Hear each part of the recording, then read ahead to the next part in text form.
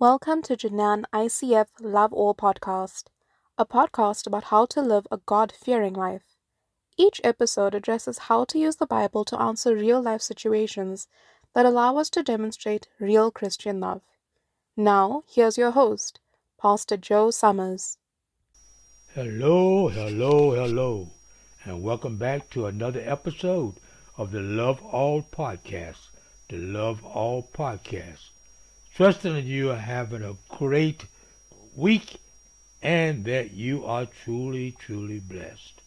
Today, we're going to discuss making good decisions using the biblical principles. We know that in the world today, we have to make decisions. And I, for one, hate making decisions. But we have thousands of decisions that we have to make daily. And some of these are much more pressing, much more important than others. But today we're going to talk about how to make good decisions using biblical principles. Okay. We're going to look at several key biblical themes and passages that can help guide us in making wise choices in life. Life is full of big and small decisions: where to work or go to school, who to build relationships with, how to manage money, and more. The Bible offers much wisdom to help us navigate these decisions in a way that honors God and leads us to human flourishing. Let's explore what it teaches. One of the books of the Bible that I really enjoy reading is the book of Proverbs. The book of Proverbs repeatedly emphasizes the importance of attaining wisdom and exercising discernment. Proverbs 2:6 states that the Lord gives wisdom, from his mouth comes knowledge and understanding. As believers, we can ask God directly for guidance and discernment when facing difficult decisions. We should also seek advice and counsel from godly, wise people around us who can provide perspective and insights we may overlook on our own. Relying on our own limited understanding can lead us astray, but with prayer and input from others, we gain a broader perspective. Again, we cannot reiterate this any more than to say is that you pray, you read the Bible to look for specific examples in the Bible to use, and last but not least, you look for your inner circle, people around you who you have developed a relationship with that can help you to understand how to make proper decisions. You can talk to them about something that you want to do, and they can tell you that is non-biblical, or they can tell you that that is very biblical, okay, and to keep going forward. So again, Proverbs 2:6 says, "The Lord gives us wisdom." We do not have it on our own. The Lord gives us wisdom, and from his mouth comes knowledge and understanding. Now, another thing that we can do is consider how our choices affect others. And we've talked about this before. We make decisions that we think is purely up to us, affects no one but us, but then we find out that in fact it really does impact the life of others. And we need to be very concerned about how we make these decisions. A key biblical principle is to look beyond ourselves and consider how our actions impact others, for good or ill. The Apostle Paul instructs in Philippians 2:4, "Let each of you look not only to his own interest, but also to the interest of others." Our choices ripple out and either benefit or harm the people connected to us.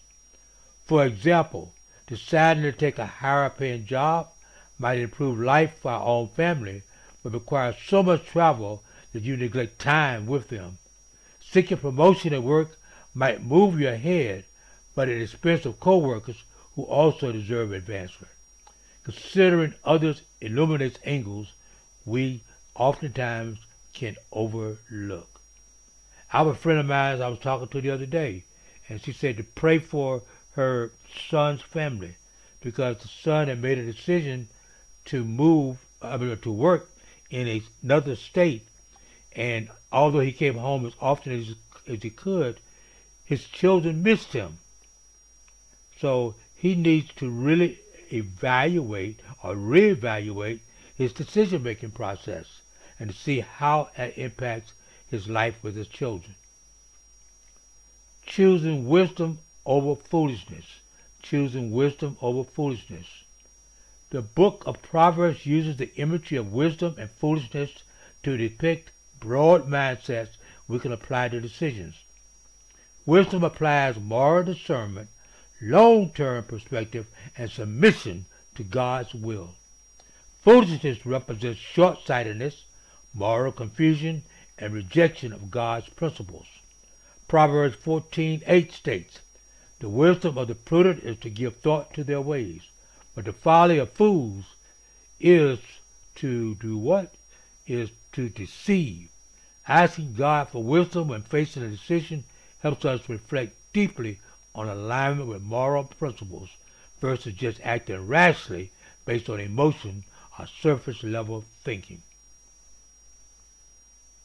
We need to make sure that we're seeking God's will when we're making a decision. The decision is not my decision, but the decision is God's will. Above all, we should seek God's will when making decisions. James 1:5 advises, "If any of you lacks wisdom, you should ask God, who gives generously to all without finding fault, and it will be given to you." Bringing our decisions before God in prayer and petitioning for His direction is the most important step. Even if the option before us seems positive, we should surrender our will to what He desires. As James 4:13-15 explains, ultimately God oversees our lives, and we should revere Christ's lordship in all our decision making. In conclusion, the Bible offers invaluable guidance for making wise, thoughtful decisions that honor God and bless others.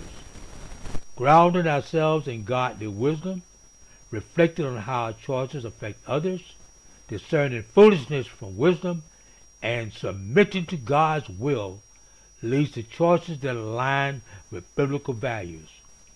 There are no easy decisions in life, but God promises to guide us if we acknowledge Him. Let's pray for and seek that divine wisdom in all our decision making. And that brings us to the conclusion of another episode.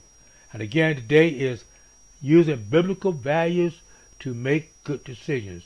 And just reminding ourselves that we should understand the importance of seeking God's wisdom.